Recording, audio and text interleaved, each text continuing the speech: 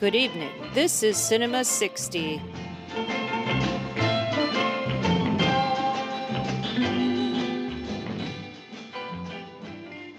Ma'am, I can understand your objection to wrestling. A girl with your background, gentle upbringing, but it's the only way we can raise money. No, it's not. Well, now, what do you think we ought to do that's fitting and proper? Rob a train. Hi, Bart. Hi, Jana. So, let's talk about women. Let's talk about makeup. Do you have any makeup tips for me? I do. The only makeup that I wear is eyeliner, actually, genuinely. So I can tell you how to do a good cat eye, and that's about it. I pretty much fall apart after that. So, Bart, you were like, we need another Jenna-centric episode. I said we need one of your crazy themes for an episode because they've all been a little too straightforward lately. So I was like, okay, one of my favorite pastimes is laughing at inaccurate period drama costuming. Because usually it's more obvious by the costumes that the characters are wearing what decade the film was made in than what decade the story's meant to be in. And I love it. Mm-hmm. Usually it's the most egregious for like medieval dramas or like the Sword and Sandal Fair. Or Cleopatra. Exactly. It's like the mid-century stuff's always very colorful and that polyester kind of looking, while like the 80s and 90s are full of like shiny metallics. Big hair. And like from 2000 and up, it just gets grayer and more drab as we go on. The past just gets drained of color the same way that we look towards the future, which also looks like gray mush and a gray tin in a gray house and with white walls. You know what I mean? We love the past and the future in this modern time. But yeah, so like I especially love when you're watching a movie and it's clear that whoever was doing the costuming or the makeup just said, fuck it. And like threw in whatever the hell was in style at the time, but like cut it just slightly differently so that it somehow is evocative of the era that it's meant to be taking place in. Just enough that it can pass. But especially when you watch it taken out of that decade or even a couple years later and you look back and you're like, oh my God, this looks... I have no idea what the subject of this episode is, but it sounds really shallow to me. So look, you asked me for a Jenna-centric episode, and so I decided let's talk about eyeliner westerns. Which is, as it sounds, 1960s westerns that star women in full-on cat-eye makeup and trendy hairstyles, rough riding in the range and shooting guns. And funny enough, the list of movies that we pulled together for this also ended up being this like who's who of 1960s hotties, both in the physical sense and the trendy sense, in that these were all like big stars in the 60s.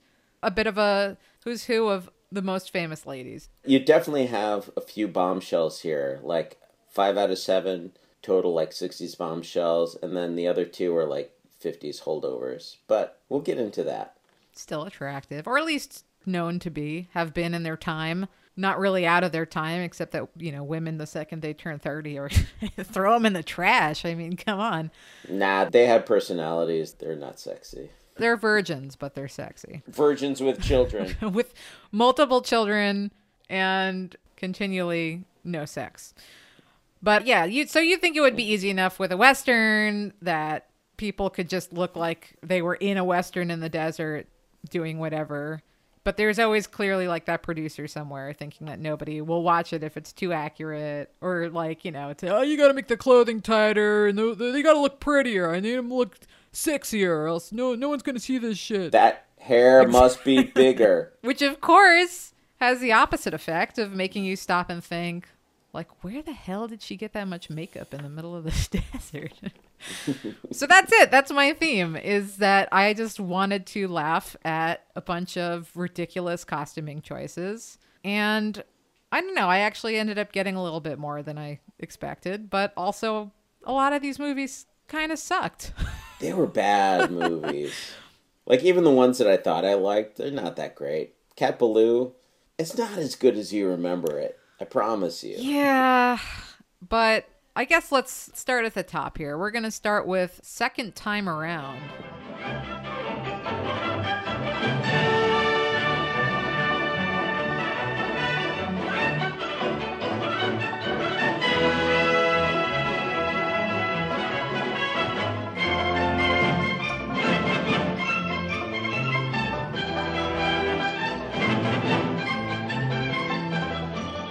classic Debbie Reynolds, classic Andy Griffith, Steve Forrest, Juliette Prowse, Thelma Ritter. There, I just did the cast for you. 1961, directed by Vincent Sherman. And yeah, that's the cast. Which is, not that exciting for the 1961 even. Though Juliette Prowse she's at least a bit of a who's who because she was dating Frank Sinatra and then Elvis. And she was a dancer. And she shows up in a handful of 60s films, so she's something. I heard that in GI Blues, she and Elvis just had a lot of sex, and that was about it. They weren't really dating. Because she was dating Sinatra, and if anyone found out, he would have their legs broken. And he already hated Elvis, so there was already a bit of a drama there. And then later on, Sinatra sort of had to apologize to Elvis after he was in the army and then came back because he was such a big star, they had to have him on the Frank Sinatra show. And then later on, Nancy Sinatra stars in a movie with Elvis and gets to kiss her the whole time. So I think Elvis won that fight. But Sinatra got the girl. And then she broke up with him. I cannot wait to talk about Frank Sinatra later in this episode. Because I can't stand that guy. I have so little patience for that bullshit. But go ahead. Second time around. I don't know. What is this movie about? It's about a widow who has kids and she leaves them behind, just blatantly leaves them behind in New York City as she goes off to Arizona to become a ranch hand. Like, that's her dream, right? I'm pretty sure, like, it's not much deeper than that. And this film is essentially an excuse to just abuse Debbie Reynolds, which she gets thrown around a lot. She gets yelled at a lot. And she falls in the mud a lot. And it's a lot of sort of slapstick humor. And then she gets a bunch of guys trying to marry her. Including lame-ass Andy Griffith. Super lame. Yeah, I mean, he does have a reputation as a down-home, folky kind of southern charmer. But you don't want Debbie Reynolds to get with him. But you also don't want Debbie Reynolds to get with anybody because she's like this pure, goofy, virginal lady with 2 kids who she can't wait to get reunited with because her husband died and her mother-in-law is taking care of them, and she goes to Arizona for, she becomes sheriff because the sheriff's a jerk, so they elect her sheriff. The sheriff thing is interesting, though. And this movie, I thought, actually could have been sort of good in a way because it ends with, as you mentioned, it's this whole thing about 2 guys fighting over her. And they're both kind of trying to play her for a fool. And she basically is always more interested in bettering herself than she is in settling with any of them. So, yeah, she sort of takes the high road, as it were. And then she ends up rallying the entire town's white women and Latino community in order to get elected as the sheriff, while, again, ignoring these 2 other men and making her own way. And then the second she becomes the sheriff, she puts the smackdown on everybody. And it's actually kind of glorious. It's actually, like, kind of fun, even though the movie is really not that great. Timothy Carey is in this as a bad guy. Oh, yeah. But she also, pretty much as soon as she becomes sheriff, she gets kidnapped by the previous sheriff. Right. Who's a bad guy. It doesn't really get anywhere that you want it to be, but I don't know. I thought this one, especially in comparison to the other films we watched, didn't so much undercut Debbie Reynolds in the end, even though the whole thing is a setup for trying to make her look like a fool. But she kind of overcomes it in the end, and she kind of does okay. So I was a little impressed with this. I expected it to be a little... This was definitely not the worst movie we watched. As far as being an eyeliner Western, though, I mean, her outfit's super demure. Her neck and her wrists are covered, and her hair is in an older style. And she almost has that, like, Western twist on a Doris Day haircut. So in that sense, not a great eyeliner Western, even though her makeup and hair are always perfect throughout this entire thing, even when she's completely covered in mud. Well, we got to start somewhere. Obviously, the beginnings of a female protagonist in Westerns is Johnny Guitar, Joan Crawford, in that film. But that's more of a cult favorite that is more beloved now than it definitely was at the time. And it took a little while for women to sort of ease their way into protagonist roles in Westerns. And this is sort of 1961. It's just sort of the beginnings of them trying to figure out how females fit into this legendary West that had sort of evolved in moviedom.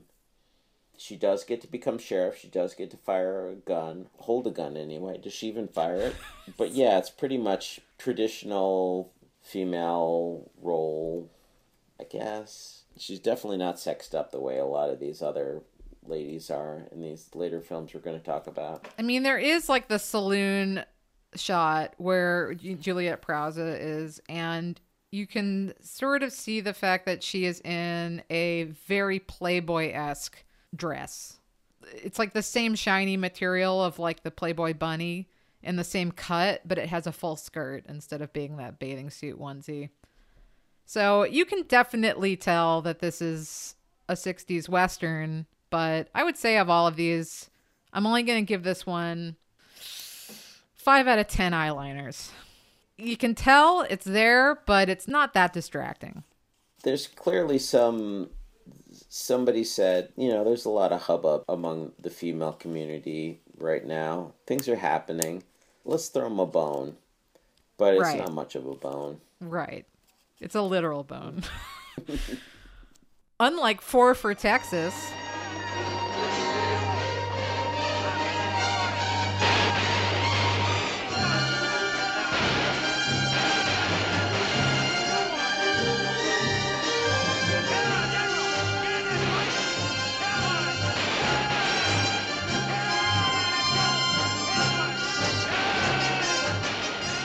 Ooh, we're moving on already to the absolute bottom of the heap with these movies. This movie was a wretched piece of crap.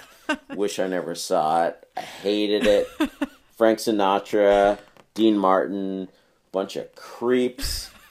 It only takes 2 people to make a bunch of creeps, and these 2 guys, bunch of creeps. 1963. Directed by Robert Aldrich, the famous Robert Aldrich. Did Vera Cruz, Kiss Me Deadly, Whatever Happened to Baby Jane. Dirty Dozen. Yeah. The 60s wouldn't have been the 60s without Robert Aldrich, but he made a big mistake with this movie.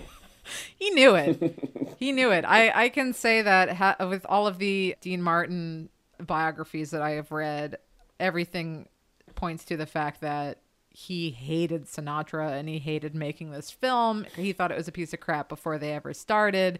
And Sinatra, of course, in typical Sinatra fashion, mostly took on the film just because he wanted to shoot guns and hang out with his friends. His Essex Productions produced this with Dean Martin's Claude Productions. And it is a piece of crap. It's a total piece of crap. And to your point, I actually didn't even rewatch it for this podcast because I remember when I brought it up, I was like, oh, I just watched that earlier this year. I'm pretty sure I watched it in January. And you were like, no, you watched it 2 years ago. Like your review is from 2 years ago. And I was like, oh my God, it's still with me. But speaking of Playboy, it's basically a Playboy magazine come to life, but with a slightly less nudity and far less articles. It is about Sinatra. I don't know. He opens a showboat.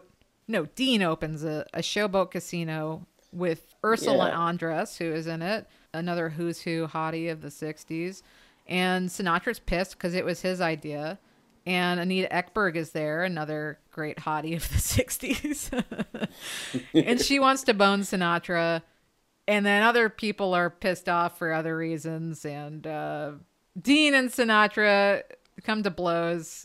And then they make up. Wow, you did a terrible job summarizing this film, but I have no interest in fixing all your plot errors. Please do. You watched it more recently than I did. Yeah, Dean Martin and Frank Sinatra are just like at odds. They're both kind of good guys. Frank Sinatra kind of takes a backseat to Dean Martin in a way in this movie, but it doesn't help. This movie still sucks. So go on. Well, tell us, Bart, what sucks about it? Besides the fact that you hate Sinatra. I didn't until I watched this movie, and then I thought, it's 2020. We have no room in this world for people like Frank Sinatra anymore. Just leave him behind. Forget he ever existed. He's a thing of the past. We don't need him anymore.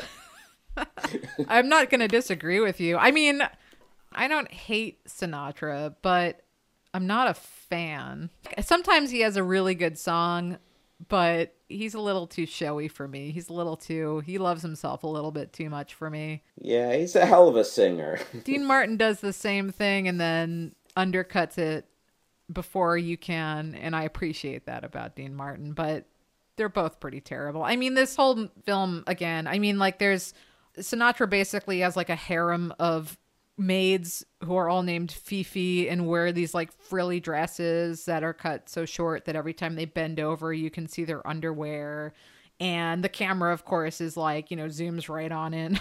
Way up All their of the butt. costuming is very boob forward, I would say, for the women in general, and apparently also from what I have read, they were trying to push for some full frontal nudity and really go for that Playboy thing, but they got censored, alas. But they still had Ursula Andress is in like a see-through negligee, and then there's this dumb nude painting of her that every man in the film is like ogling, and they sort of censor it with a hat, and then like later in the film it's just in the background and you're like, oh, there it is, you know. It's like, But you get some hilarious Three Stooges hijinks around this painting where they're, I don't even know, they stretch it out for like 10 minutes about how they're delivering this painting of Ursula Andress nude to Dean Martin's Showboat Casino, and it is terrible. Like, I've never been a Three Stooges fan, but like Curly Joe era Three Stooges in cameos in Hollywood films, they're trying to bring a little comedy. Oh, it's miserable. I have no explanation for the Three Stooges in this. They're just there. It makes absolutely no sense. It is, what's his name? Ernest Laszlo, who was the cinematographer on It's a Mad, Mad, Mad, Mad World. And that also has a Three Stooges cameo that amounts to nothing. You think he's just bringing them every time he shoots a movie? Yeah. He's a big name in cinematography. Like, he's a big Hollywood cinematographer, but I don't care about his work. He's just like bland Technicolor, studio-bound photography that doesn't impress me much. Well, I want to talk a little bit about the women in this movie because that's what we're meant to be focusing on. And I will say that I really like the introduction of Ursula Andress, where she gets this pretty badass scene where she's basically shooting people. She just busts out like a shotgun and shoots all these dudes. And it's a really good opening. And you're actually like pumped to see what's going to happen with her. And it just dissolves. Like, there's this awful, awful scene of dialogue between her and Dean Martin where he's talking about how... Wait, are you just one awful scene of dialogue? Because I remember like 6 or 7 really terrible scenes of dialogue between There's her like and Dean 2 Martin. hours worth of terrible dialogue. But there's this one scene where he's like saying, you know, you want me to be your lord and master, and when I offer you an equal partnership, and she's like, oh, it's because that's how it should be between a man and a woman. A man as a partner I don't understand, but as a master, him I know how to handle. And you're like, oh, fuck off.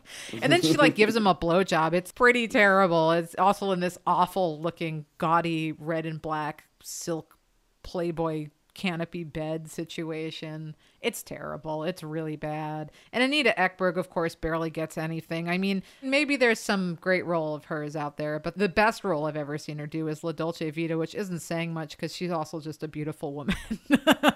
Like, that's kind of her role. So she dances in a fountain in a low-cut dress. Right. What else is there to her in that movie? So, I mean, she's essentially that person here, and I barely remember her in this. I don't know if she does anything intriguing that you can remember. No, she's entirely forgettable in this movie. Ursula Andress, on the other hand, as one of the iconic buxom hotties of the 60s. The Bond bikini girl. What's her name in Dr. No? White bikini, that's her name. Not Pussy Galore. Honey Rider. Pussy Galore is in a later movie we watch. But yeah, she's got acting chops. She's got a lot of charisma. She's got personality. She's very engaging in this movie. But what they give her to do and say is so appalling. they give her like hints of being a self-actualized woman, and then she just sees Dean Martin and falls over herself to be his servant. And like forces him to accept it. So I think needless to say, this is a 8 out of 10 eyeliners. Especially Ursula Andress. They actually put Anita Ekberg in period costumes that maybe don't necessarily flatter her significant figure, but Ursula Andress's Max is definitely in outfits that don't fit the period whatsoever. They're just there to make her look like a Playboy centerfold. Well, between her and the maids. But I would say that my eyeliner score is about the costuming and about the ridiculousness less than it is about empowerment. So I'm going to stick with, it could be like a 7. It might be a 7 out of 10. But somewhere 7.5, let's say. Okay. I don't know if you have an eyeliner score. I have a girl power score, and it's about 1.5 in this movie. Negative 1.5. Yeah, not a good one. Sorry. As much as I enjoy watching Dean Martin be an asshole, even I can't get behind this one. It's so sloppy. It also has some, there's some good character work from Charles Bronson and Victor Buono, and they're, the bad guys. Oh, right. They're kind of fun. But it's kind of shoved to the side so we can just watch Frank and Dean be bros together. Yeah, giggle while they forget the lines. And I think actually the worst offense here, besides the hardcore misogyny, is the fact that they don't sing anything.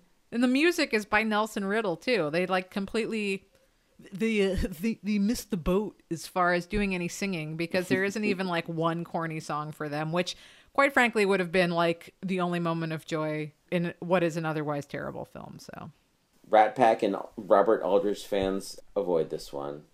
You might be tempted. Don't bother. Unless you want to just look at some hotties, then fine. You got it. There's not even that much. There's not enough. Give me more hotties. Well, the next film, Cat Ballou.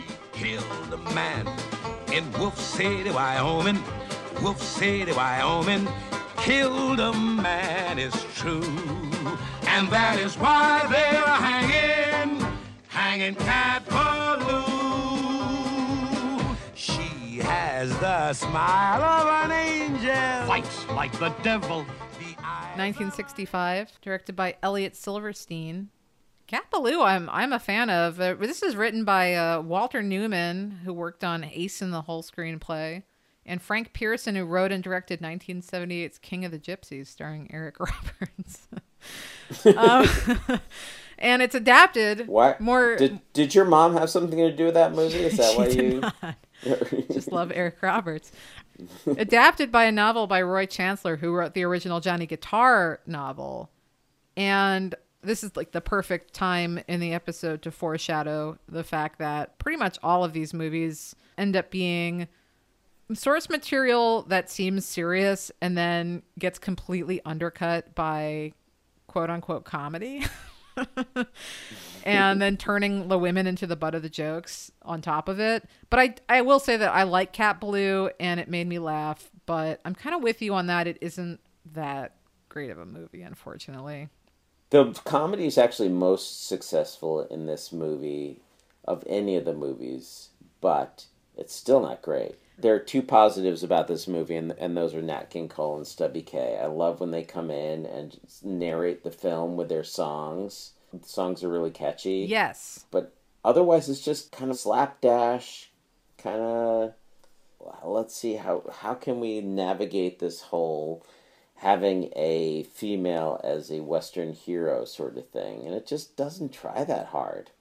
And I love Lee Marvin, and he kind of sucks in this movie. As Kid Shalene and his twin brother, Tim Strawn, who's the bad guy, and he ends up going head-to-head with him later in another slapdash scene. It's just really carelessly put together. There's some good silent comedy style slapstick in there, some good energy in the action scenes, but I wish they tried harder. The singing narration is easily the absolute best part of this film, and it makes the entire movie, I think. Besides the fact that Jane Fonda is beautiful. I'm more than happy to look at Jane Fonda because she's like a perfect person. But yeah, I mean, I love like the introduction of Lee Marvin, and you're expecting some badass gunslinger, and he's this complete drunk hobo. And then you have the narration, the look of a killer, that man was a devil. And he's like drunk on the floor. The face of a killer. Yeah, I mean, so this, the plot, I don't know if we have to even say the plot in the sense that Cat Ballou is like one of these movies that's permanently on non-cable television, and you can almost constantly tune into it whenever you turn the TV on. In my life, Everybody should see this movie. It deserves the attention, but it's also not quite as good as it should be, unfortunately. it's an Academy Award winning film For what? for Lee Marvin, Best Actor, Best lead actor? I guess. He's not even really a lead. As our leads, we have two totally interchangeable TV actors that I can never remember which one is Clay Boone, the love interest, and which one is his Uncle Jed. Because they both look exactly the same and they have no charisma. And it's just like, why would you...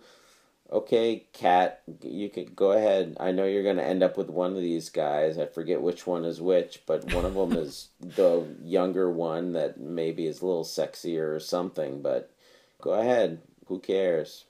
Cat Ballou arrives home at her father's ranch and realizes that the whole city has been scheming to kill him and take his ranch from him.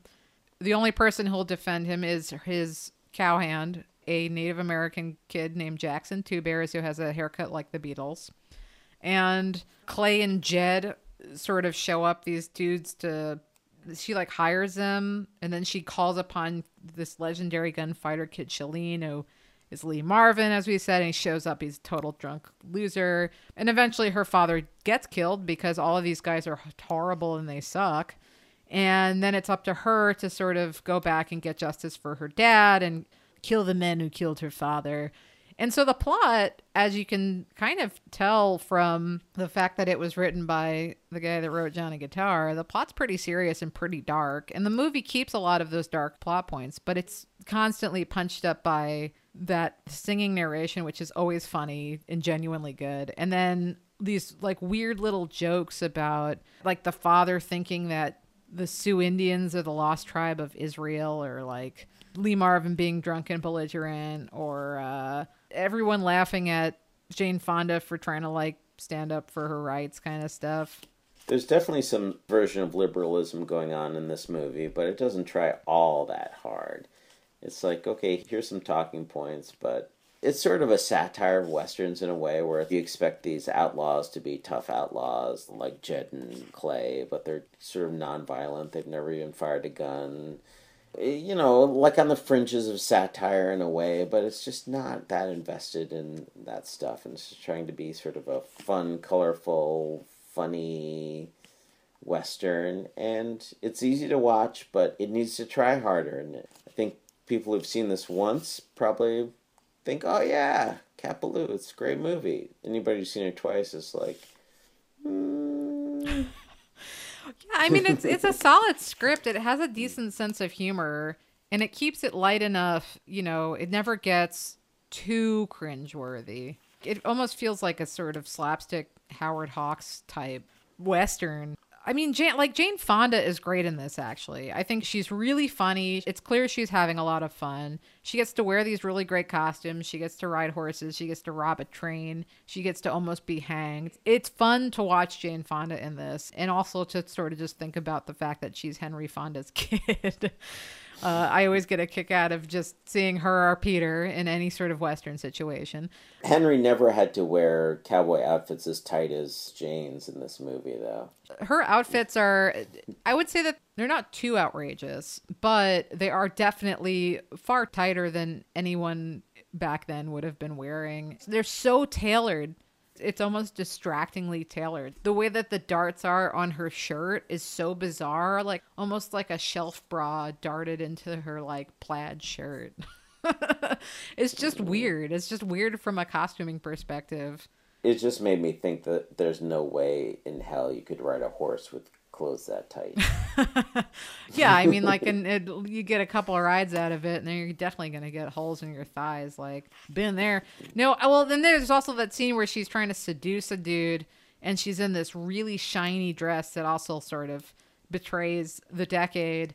But she does this really good, like, Mae West impersonation while she's doing it. And it actually, like, it's a really fun scene. Like, I really enjoyed it. But yeah, it's a little thin at the end of the day. Oh, Lee Marvin's in that amazing silver brocade outfit. That's the best outfit of the entire thing. Like, all black and a steel-toed boots and like a white neckerchief scarf. He looks great. His eyeliner is amazing in that movie. His eyeliner is pretty solid. And in Four for Texas, I forgot, there's a really great gold brocade vest that Frank Sinatra gets to wear. So there is some solid menswear that happens in some of these films as well. But it would have been really cool to have had this as a straightforward, serious Western. I think that Jane Fonda could have absolutely held her own, but it's clear that no one else thought that was going to be possible, and they kind of marred it with jokes. Yeah. Even the jokes I feel like are kind of unnecessary.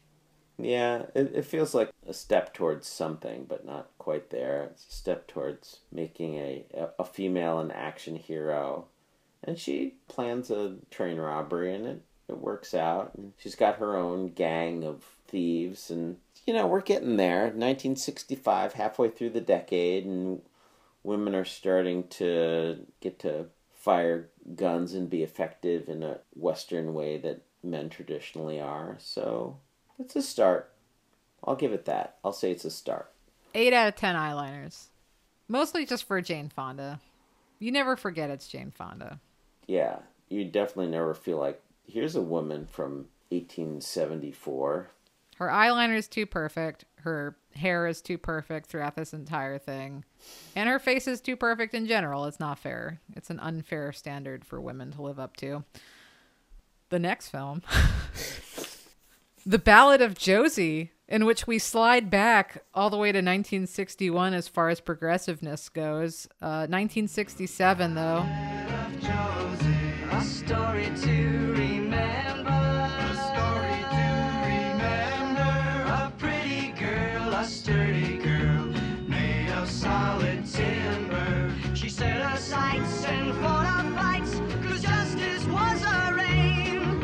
And Arapahoe County has never been the same. Directed by Andrew V. McLaughlin. The only real Western director we deal with this episode. He did so many Jimmy Stewart, John Wayne Westerns, and this doesn't feel much like a Western, but at least he's a legit Western director. The screenplay in this is written by Harold Swanton, who was a 50-year-old man in the 60s, taking a humorous look at feminism. And I think he mostly wrote for TV. I don't think he was really anyone. I really, in retrospect, I couldn't remember which was which between The Ballad of Josie and the second time around. Me Despite too. the 6-year difference, in 67, we really should be a lot closer to some progressive action here, but this movie is not it. Starring Doris Day, who, I think part of the issue is that she looked so much like Debbie Reynolds, or Debbie Reynolds looks so much like her that, I'm also having a hard time remembering what the difference was. But this one has a really, really cheesy theme song that sounds like an 80s sitcom opening. So there's that. If we didn't watch Four for Texas, this would easily be the worst movie we watched for this episode. I kind of don't hate this movie. What? Okay, defend that position, please. You have Doris Day in a Bridget Bardot beehive hairdo, starting a cattle ranch on her own so that she can prove herself to be self-sufficient and win back the custody of her children after she mistakenly kills her abusive drunk husband. He falls down the stairs. Then, of course, all the men in town charge her with murder. And so she's just sort of spends the rest of the film trying to strike out on her own and just keep her kid because the father-in-law wants to take custody of their child. And all the men are out to get her and she just won't let it happen. I don't know. Doris Day, like, she's really cute in this, even if it's like this depressing, she's like over the hill, apparently in this film, which she isn't in real life, but it's very clear that they're trying to push her into this like old mom role. This was pretty close to the end of her career before she became a full-time animal activist. She's never been a bombshell sort of leading lady, but she's always been very likable, and you always, when there's a male lead who wants to, like, couple with her, you're like, yeah, okay, I can see that. But in this one, we've got Peter Graves, who's the biggest asshole in the world, and we're supposed to want him to get with her. If we want to talk about how true these movies are to the time period that they're supposed to be set in, like, I feel like this one might qualify as pretty accurate because there's a lot of male chauvinism that's not explained. Like, why is it bad to raise sheep in Cattleland? Because men said so.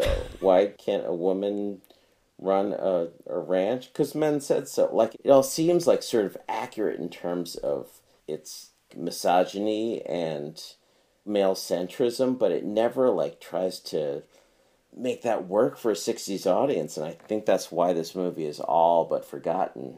The sort of the thing that I liked about this is that there is this weird undercurrent that the film actively tries to swat down, and yet Doris Day is saying lines about, like, forget I'm a woman, I'm a human being, I can take care of myself, and I'm not going to wait around for a man to rescue me, and nobody's going to get in my way. But she can only deliver these lines when she's drunk, and then she immediately falls over, and then she wakes up super hungover, and she's never been hungover before. So it's a cop-out, like she sort of talks big, and then she has to get rescued by these guys.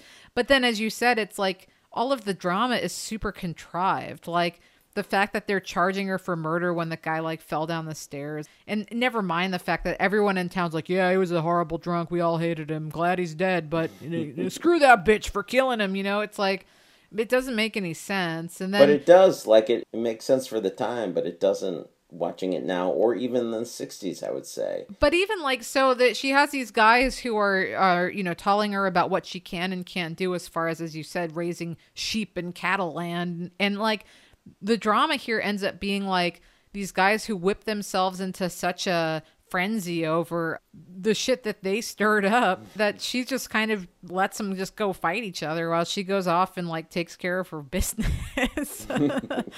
Which, of course, then the whole film ends in this bizarre women's rights protest, which also kind of, it's weird because she, like, has a moment where she's, like, putting on jeans, and then she's going there and she's doing things for herself, and then this protest happens that she inspires directly, and she's like, oh my gosh, like, all these people are fighting in the bedroom because of me, and she has to sort of walk it back at the end. But, it would have been kind of neat if they had just let it happen. It just keeps getting neutered by the testosterone that be. But I don't know. It had some, like, kind of interesting moments. And I like Doris Day. I thought she just played it pretty natural. She wasn't as painful to watch as Debbie Reynolds, basically.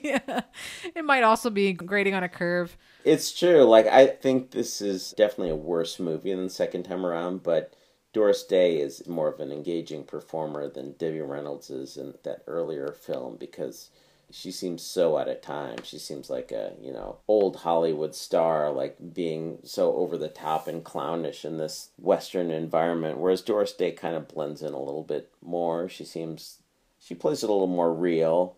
Well, she has more to fight for. Yeah. Because all the jokes in this movie, the jokes in this movie are horrendous because they're all just about men talking about how they want to hang her or beat her up. And then she fights back. And, like, I appreciate that, even though it ends up being a little bit toothless in the end and predictable as far as these Doris Day movies go. But it wasn't the worst. She has a good all lavender outfit at one point. I found it hard to sit through this movie. I had to take it in chunks.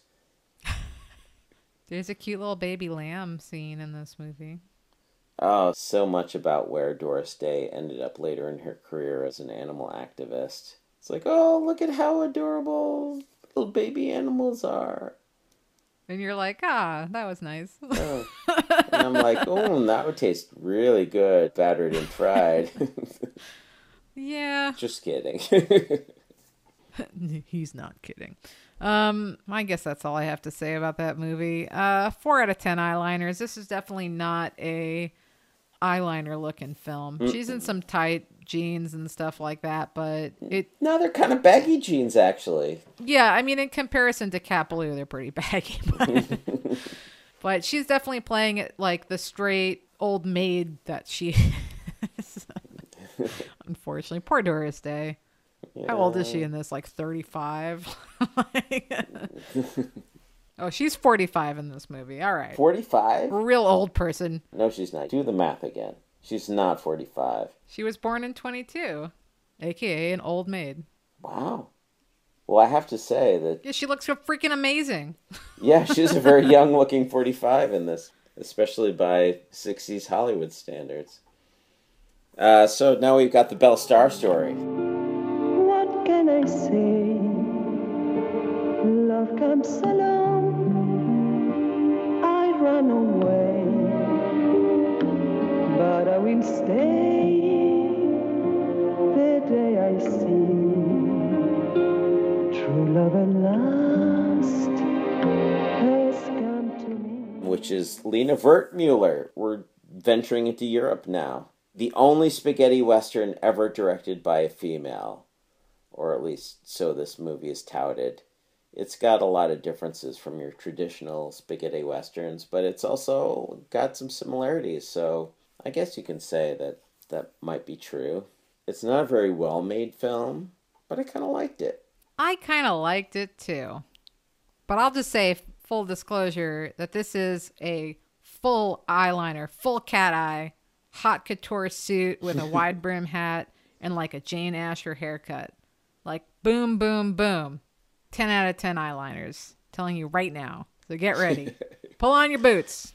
If you want proof about what Jenna's saying right now, take a look at a picture of the real Belle Starr, like the actual historical Belle Starr human being, and compare that to Elsa Martinelli playing her. And boy, there's a huge difference. Elsa Martinelli is basically the Catwoman version of the actual Belle Starr.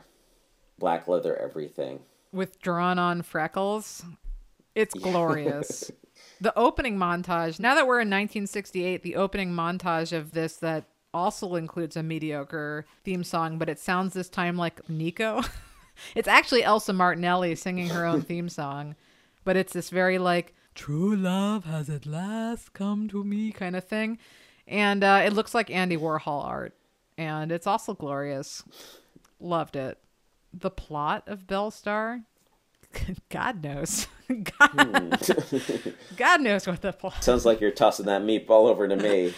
So we begin the movie sort of... It's a film sort of told out of order. We begin the film with her playing... She's a legendary gambler who travels through the Old West...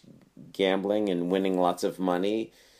She comes across this blackie in some town somewhere, played by George Eastman, who's like the sleaziest looking guy you've ever seen. You've seen him in a bunch of things. He actually played like the gay boy toy in one of these OSS 117 movies we watched. But she's like, oh, I want this really slimy, sleazy looking guy. I'm going to throw this game so that he beats me in poker. And he says... okay, you have no money left. Double or nothing, you gotta sleep with me if you lose. And she, like, throws away 3 queens and ends up sleeping with this guy. And that's what I like about this movie. Like, it's really, like, cheaply made, terrible continuity, really, like, ugly. I mean, also the transfer we watched was pretty awful, but it definitely would be lost forever if it weren't for the fact that it's Lena Wertmuller, who went on to make some great Italian classics, Swept Away, Seven Beauties, Love and Anarchy, a lot of great stuff. And this was because she was involved in this. It hasn't been forgotten, but it would have been swept under the rug. But I'm glad it has gotten some attention because there's some really crazy, like, psychosexual, bizarre stuff going on in this movie that I kind of wish it had been made better so it could have really explored some of these things. Like, she really, like, is drawn to these abusive relationships, and the more violent things get, the more sexy they get. It's very, like, sadomasochistic, ugly, weird sex shit going on in this movie. And that makes this movie sound a lot better than it actually is, but it makes me like the movie more than I probably should. No, that's exactly what rocks about this movie. There's a handful of things I really liked about this movie, and they're all sort of about how it subverts expectations on both Westerns, and what you're expecting is going to be essentially a softcore porn, quite frankly. Like, my expectations were not terribly high for this, and I was pleasantly surprised by the fact that it was a sadomasochistic softcore porn. You know, she ends up in bed with this guy, and she's planning on killing him, and he sees it coming, and he rips the gun from her and tries to essentially, you know, rapes her, but then she kind of gets into it. I don't know. It's one of those Italian things. There's this, like, whole theme about how he's sitting here trying to tell you, like, oh, you're pretending you don't like men. But then later, when we get this flashback, we learn about her whole upbringing and how she basically, when she was younger, she was living with, what is it, her uncle? Yeah, her uncle who killed her parents. Yeah. And then he sets her up with, he's like, I have a husband for you to marry. And she's, as a young girl, is so excited. We get these really great scenes of her twirling with her, like, maids, and she's in a white dress. And we have, it's a great close up on all their faces with the background swirling around them. And she's so excited. Oh, I've always read about marriage or whatever. I've always heard about it. It's going to be wonderful. Oh, you're going to look so beautiful on your wedding day. And of course, her husband shows up, and he's this old, ugly dude who's like 68 or something, you know, like totally not age appropriate. And she's so disappointed. And they're sitting there talking about her like she's, you know, horse to be broken kind of creepiness. Yeah, and then she ends up stealing a gun to save her maid, who's a Native American girl, from her uncle, and then later, like, he accuses her because she doesn't want to sleep with him of doing something, so they're going to hang her. And so she kind of becomes this outlaw based on this traumatic experience, never mind finding out her parents were killed by her uncle. I did laugh at the name origin, which is just such a cop-out. Where it's like this big buildup. Her name is Mirabelle, but she goes by Belle. And then this guy, Cole Harvey, that she knew as a kid and she runs into later on. And they have a meet cute where he steals her clothing because she's bathing in a lake. You know, just typical Italian stuff. And he's like, Mirabelle, what if we call you Belle? And it's like, okay. And how about a last name? How about Star? And, like, that's it. There's absolutely no rhyme or reason behind it. It's just like her literal name and then the word Star. So the whole thing, you know, it actually has this kind of interesting backstory. She's always interesting whenever she is kissing Blackie, who he himself is always in these bizarre suits. And, you know, she does things like she shoots the heels off of his boots, or she holds the gun on his chest while she's kissing him.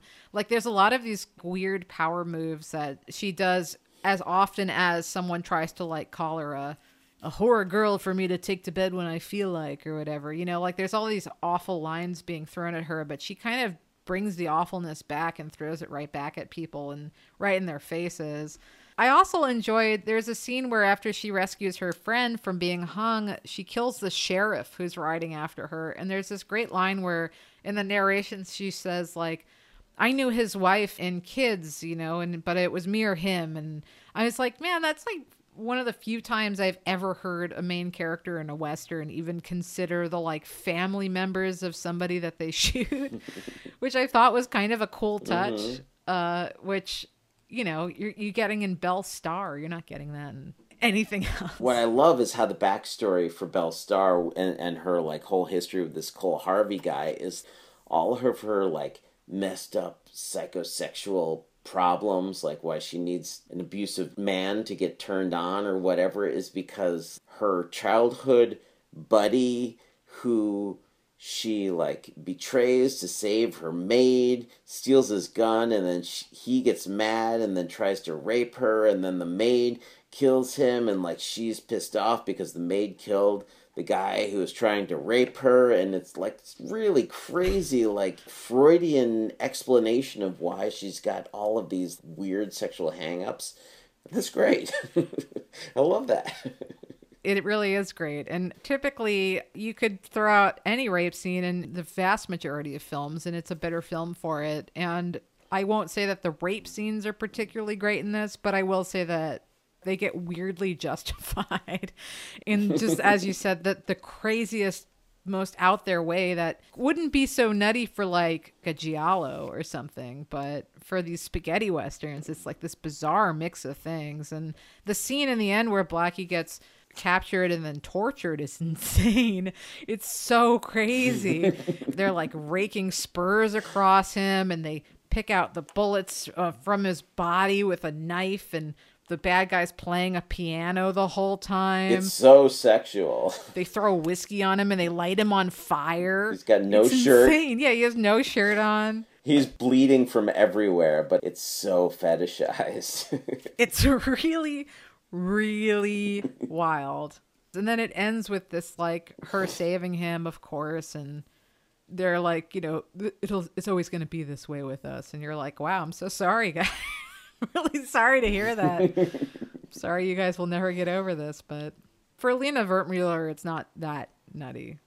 It actually makes quite a lot of sense. It's that was my happiest pleasure about this movie, was that I could definitely see Lena Wertmuller's touch in this, where it's not feminist, but it is willing to give you a really messed up, realistic, like, it's okay that women have these awful flaws that men have, sort of version of feminism that Wertmuller brings to a lot of her films. And you can totally see it in this one, and I like that about it. And that is definitely a portrait of women that you do not see in the 60s for the vast majority of these films. So, of course, the woman director gives us that. 10 out of 10 eyeliners. But you at least have to match that with Brigitte Bardot in Shalako, the next film we're going to talk about. Oh, Shalako, he rode wild country down New Mexico, born on the wind to follow the sun, fought death with a knife, but gambled his life to own a woman. Love came to Shalako, Shalako, she called his name. She is more 60s looking than even Elsa Martinelli in Belle Starr, I think. Oh, I'm sorry, I fell asleep. What movie were we talking about? Shalako. I'm sorry, I fell asleep. What movie are we talking? Same year. Also, European Western. Sean Connery, who had said, I'm sick of this James Bond crap. I want to do something totally different. And he makes this super boring Western called Shalako. Oh my God. With the greatest theme song. Another great theme song. It's a great theme song, but nothing else is great about this movie. Nothing else is great about this movie. I will say, actually, that this movie was the inspiration for this entire episode. I watched this so long ago because when I saw a screenshot of Brigitte Bardot on a horse looking exactly like 1960s pinup Brigitte Bardot with the full, again, cat eye eyeliner, you know, going up to her eyebrows, I was like, I have to see this movie. This looks like the greatest Western I've ever seen. And it's awful. It's just unrepentantly terrible and so disappointing each time. It's not even that it's terrible. Like, it doesn't feel like a shoddily made film.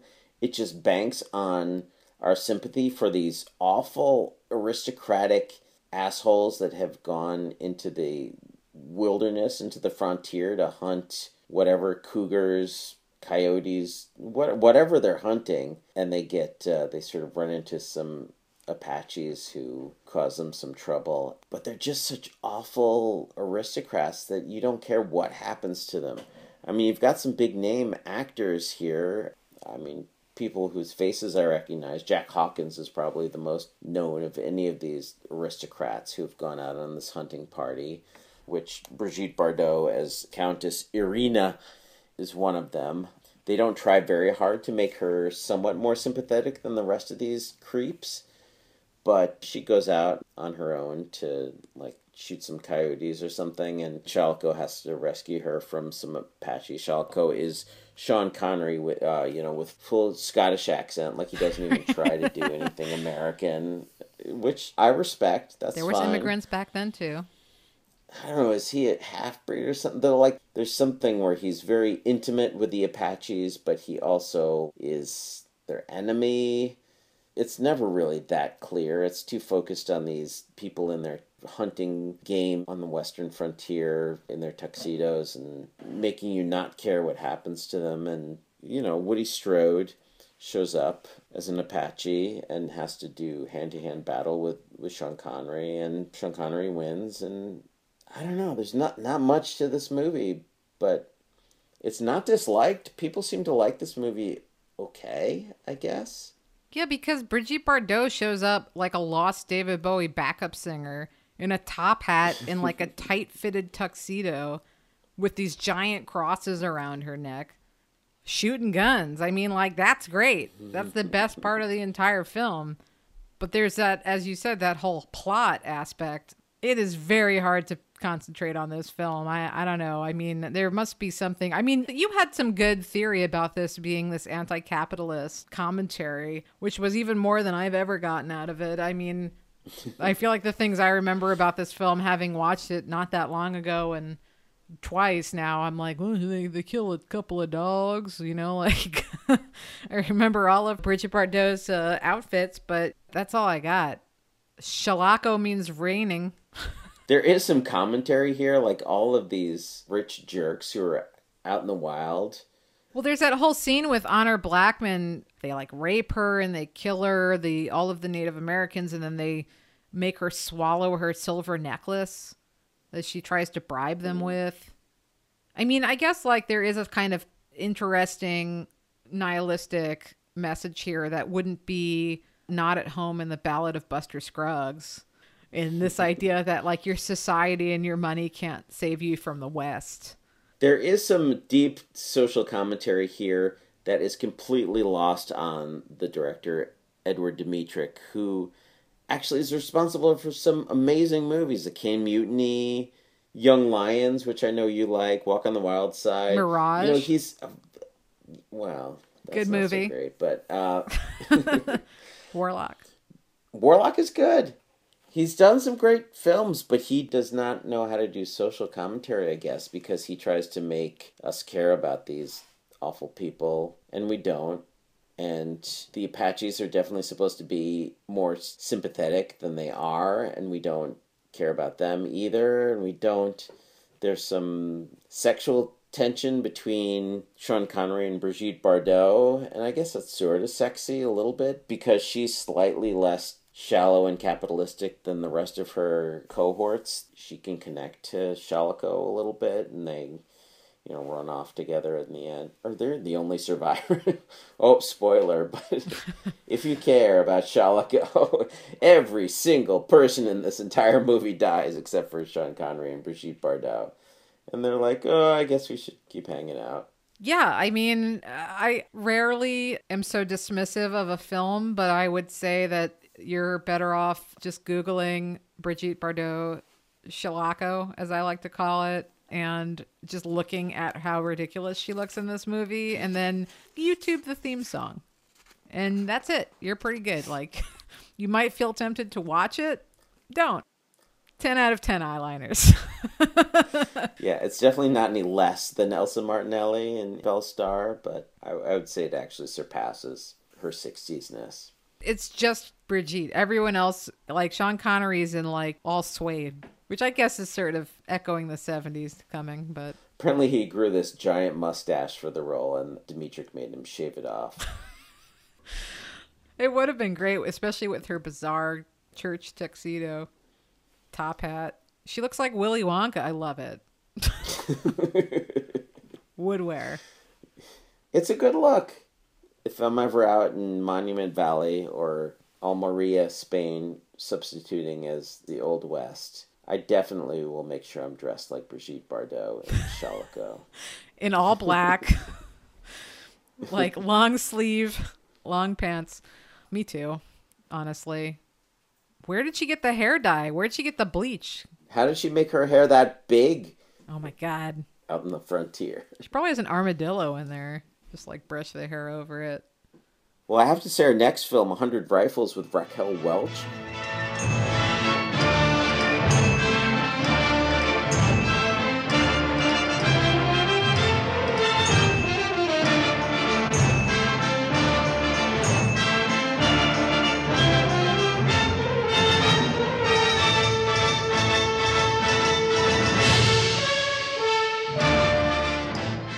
Who's one of the bombiest bombshells of the 60s.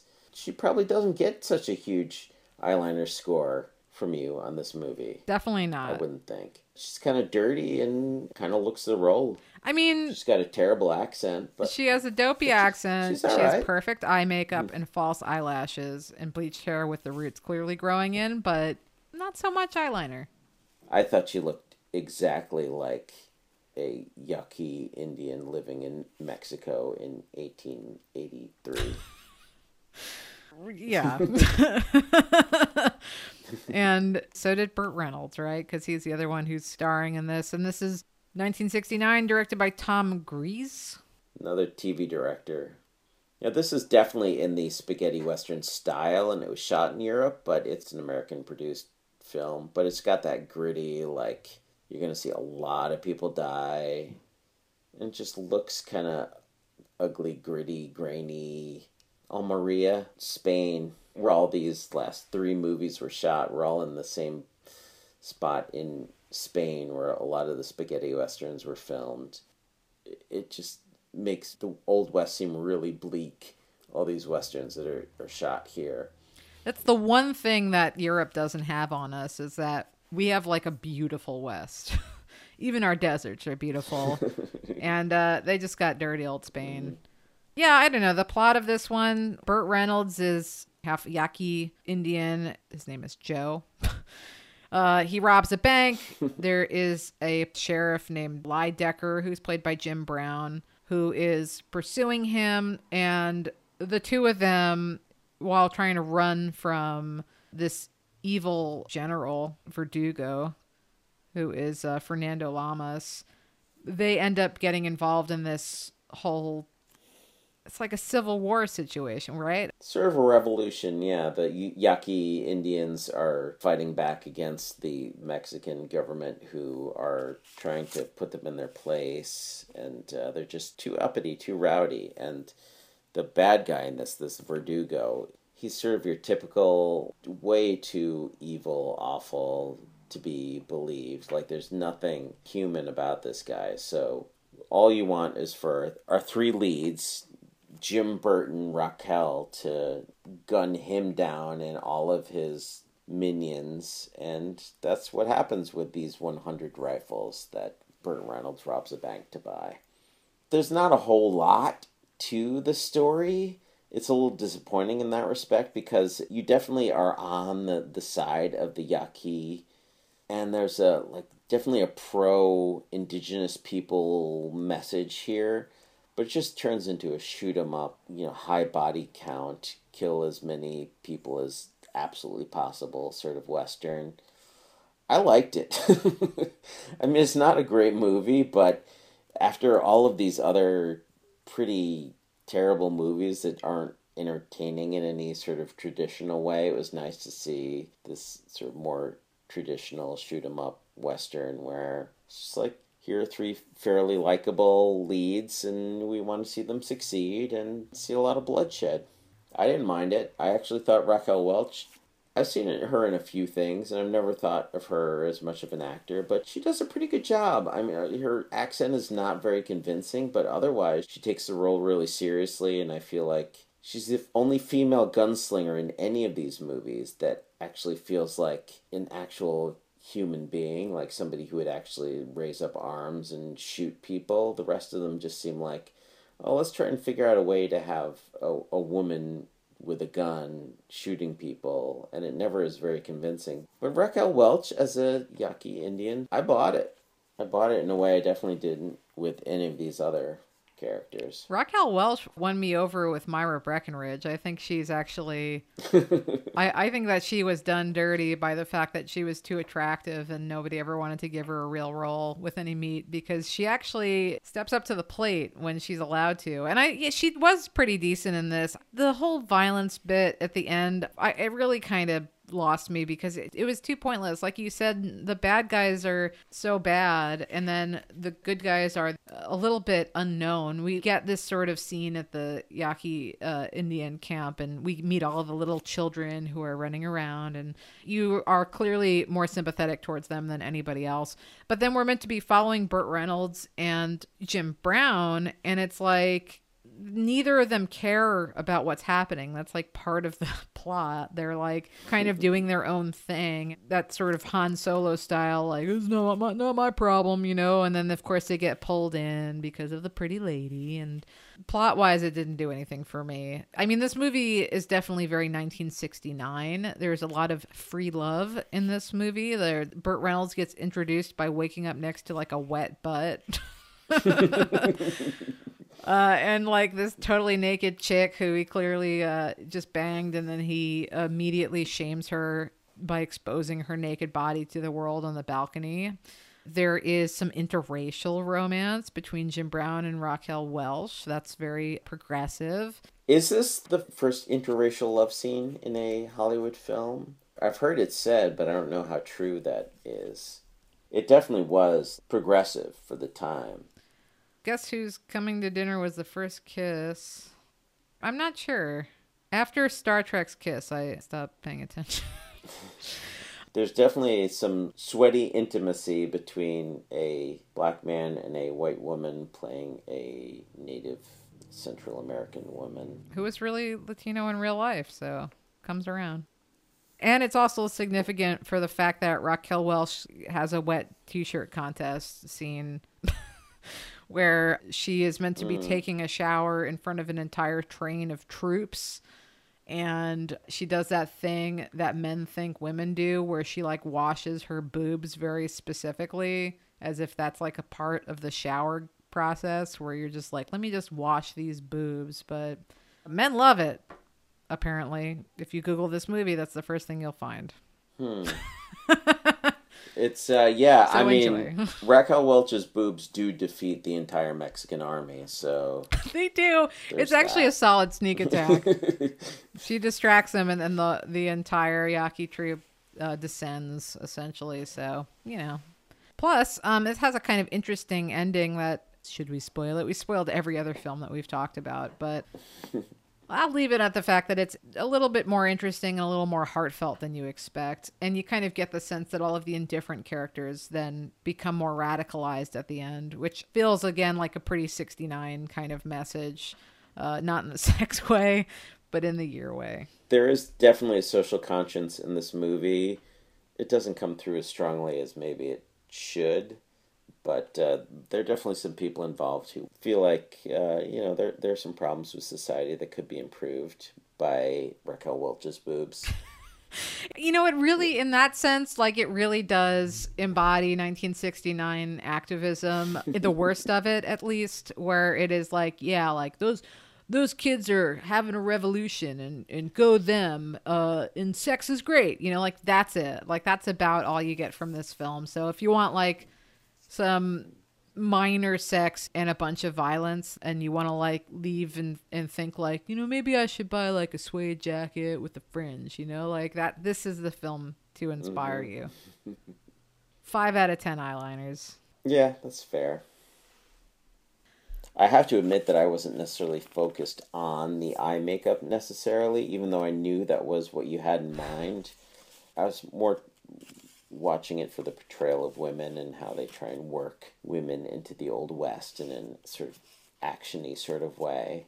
And on that level, 100 Rifles seemed most convincing to me. But, you know, I like that they were trying, and it follows kind of a progression from 61 to 69. It's like baby steps. getting there a little bit. But, let's not forget about how audiences love boobs. That's the thing that kind of bummed me out is that, I definitely went into this with the shallow pursuit of laughing at people with a bunch of makeup in the desert. But I ended up getting kind of an interesting mix of women-led Westerns that, as most women Westerns go, especially in this earlier period and before, end up being actually decent scripts if only they could get over the fact that a woman is the lead.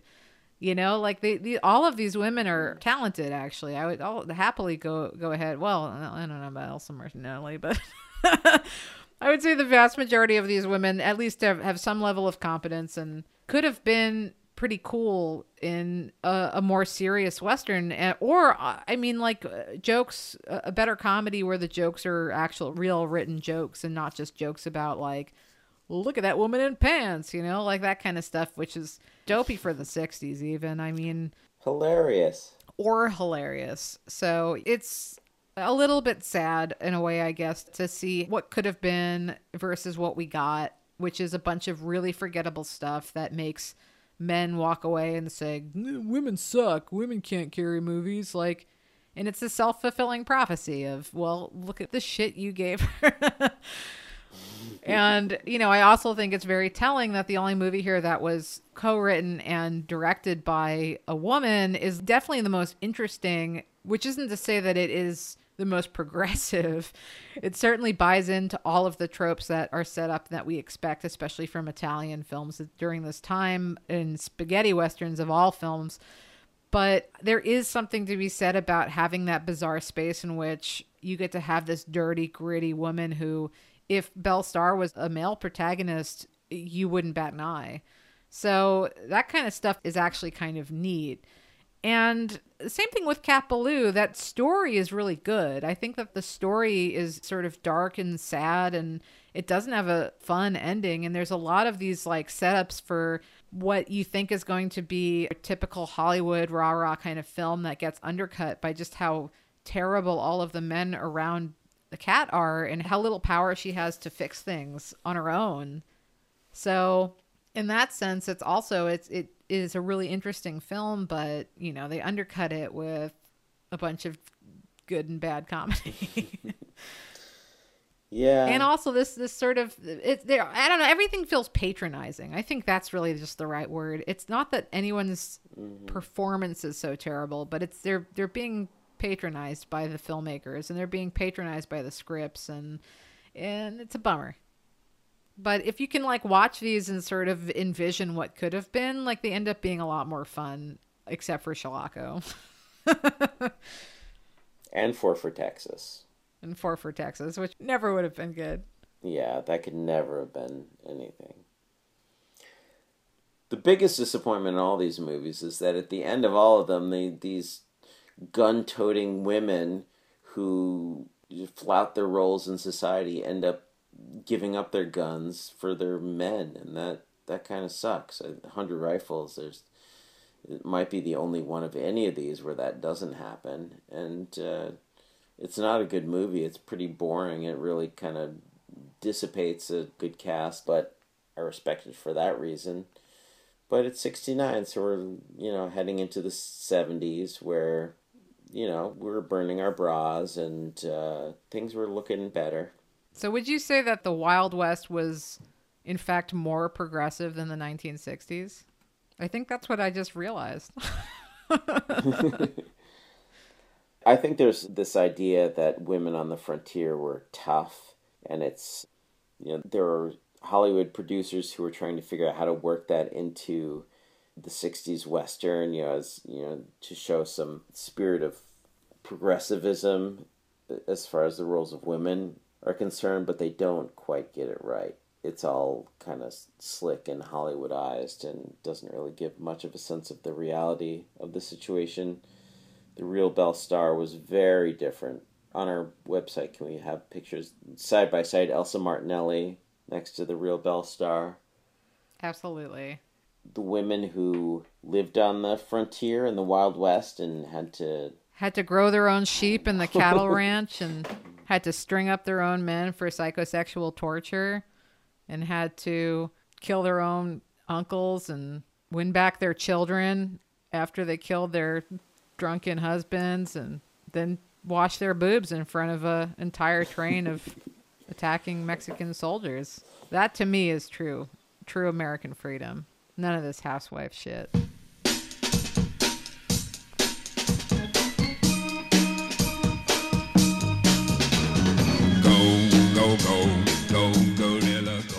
You've been listening to Cinema 60 with Bart DeLoro and Jenna Ipcar. The theme song is Io la conoscevo bene by Piero Piccioni. The closing theme is Go Go Gorilla by The Ideals. Check out cinema60.com for new episodes and supplemental material. That's cinema-60.com. And follow the show on Twitter and Facebook at Cinema 60 Podcast. Thanks for tuning in.